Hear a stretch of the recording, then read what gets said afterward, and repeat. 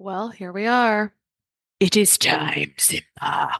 If you understand that reference, you might be about the age where we should be working together. It's possible. But it is now one of 3 times a year that I'm accepting clients for my freedom framework, overcoming food sensitivities and increasing energy without unnecessary restriction. My goal for my one-on-one clients is to take them through frameworks and explore tools for achieving 50, 80, 90% of their goals in just a few months and show them how to continue to heal on their own so they don't need me anymore.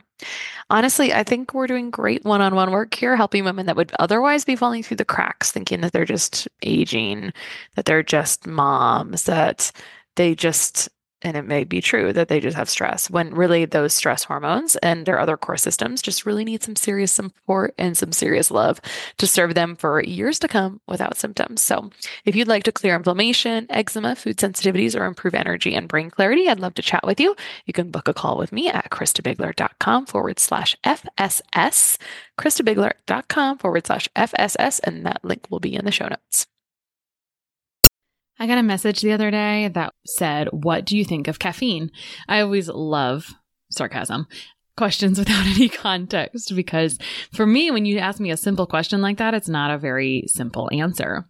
All right, so let's talk caffeine. Caffeine has always been the most widely used drug, technically. Now, there is some research on sports performance and recovery, and there's also some research on the neuroprotective effects of caffeine with neurodegenerative diseases like Parkinson's. Now, I think that men had more of a protective effect from caffeine than women, and you can look that up. There's an article, PMID 283-17317. That'll take you to that article. But I always say caffeine is not just caffeine. Usually when we're talking about caffeine, we're thinking about, let's talk about the delivery form.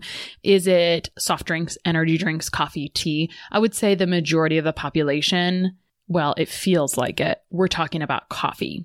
So that's a little different because it turns out that caffeine and coffee might really be pretty separate conversations versus caffeine alone. Now, the first question I would say, can you clear caffeine? There's a couple different genes.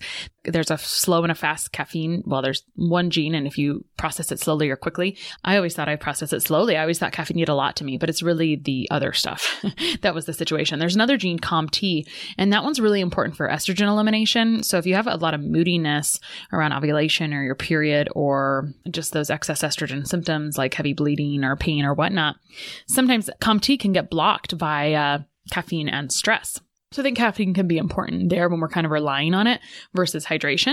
Coffee is a diuretic, so it is helping us eliminate things that does not count towards our hydration needs, and it can raise our cortisol. So if our cortisol is raised, that can feel like anxiousness. And I'm going to come back to that in a little bit, but when our cortisol is increased, our magnesium is dumped. And I have had multiple clients that have stopped drinking their coffee, even though, like, there's this one guy who had a meditation practice and he stopped drinking coffee. First time he stopped, and it stopped the anxiety.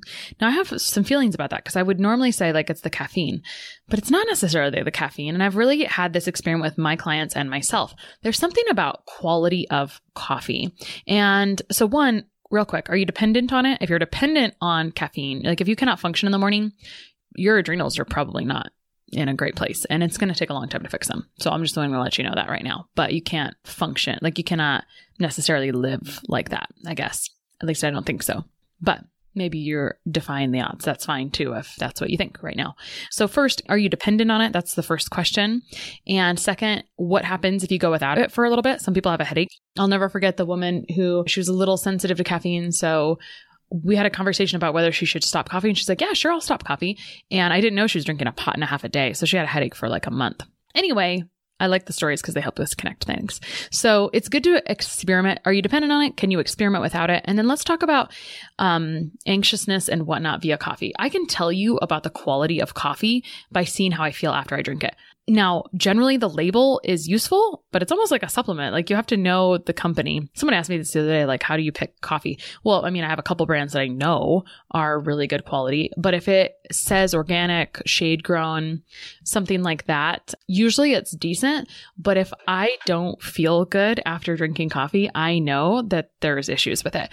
And I've come to think maybe it's not really the caffeine, because it seems like it's the quality of the coffee. And episode 124 talks a lot about this, talks all about mycotoxins in coffee. And I think one of the stories that the guest shared was that he was touring a coffee plantation and they dry out coffee beans under a tree, right? Shade under the tree. And he was watering the coffee beans down. And he asked the man why he was doing that. And he said, well, we get paid by weight. So we're wetting it down to increase the weight. And then it's put in a barrel and shipped. So what do you think is going to happen? It's going to be moldy.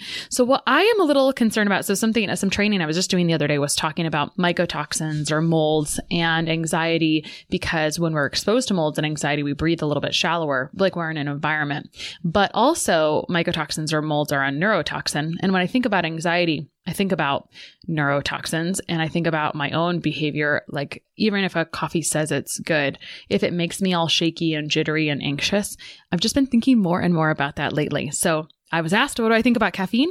And these are my very quick thoughts about caffeine. Like anything, there's pros and cons, but it's really the delivery method. And so I'm really focusing here on coffee. And then what is it affecting, or how does it make other things get hung up that maybe you would want? So I think the bottom line is, are you dependent on caffeine? If you are, let's look at that. Maybe you need to take my resilience reset. It's a 4-week workshop to correct cortisol imbalances and give you the support so you can function off of caffeine really well and sustain energy really well. So if you can't function off coffee, that's not super cool. And how do you feel off of it? Like, it's great for us to take experiments off of it. And that's kind of how I like to address it in practice. Like, yeah, it tastes great. I love it. And it's good for us to take some time off of it because it can sometimes test our limits. So I hope that was helpful. Have an awesome day. Oh, and if you want to know how your adrenals are performing or your cortisol or your stress hormones are performing, go over to christabigler.com/burnout. We just revised the adrenal assessment, the burnout quiz, the adrenal assessment. So you can check the status of your adrenals and get some quick tips on what it says about what's going on in your body. You know, I've really spent some time reflecting on my own phases of burnout this year and past years, and I know I'm not the only one that has gone through or goes through these peaks and valleys. And while sometimes you need lows to appreciate the highs in life, some valleys are pretty difficult for both your mind and your body in a very literal physical way. This year, I'm feeling really pulled to help others work through burnout, nourish their adrenals, mind, body, and spirit, and have some incredible things in store to help you feel refreshed and renewed. I invite you to take my quiz, Are You Approaching Burnout?, to assess your stress resilience and find out more about how to help you overcome it. Go to christabigler.com/burnout to take that quiz, and it'll also be in the show notes.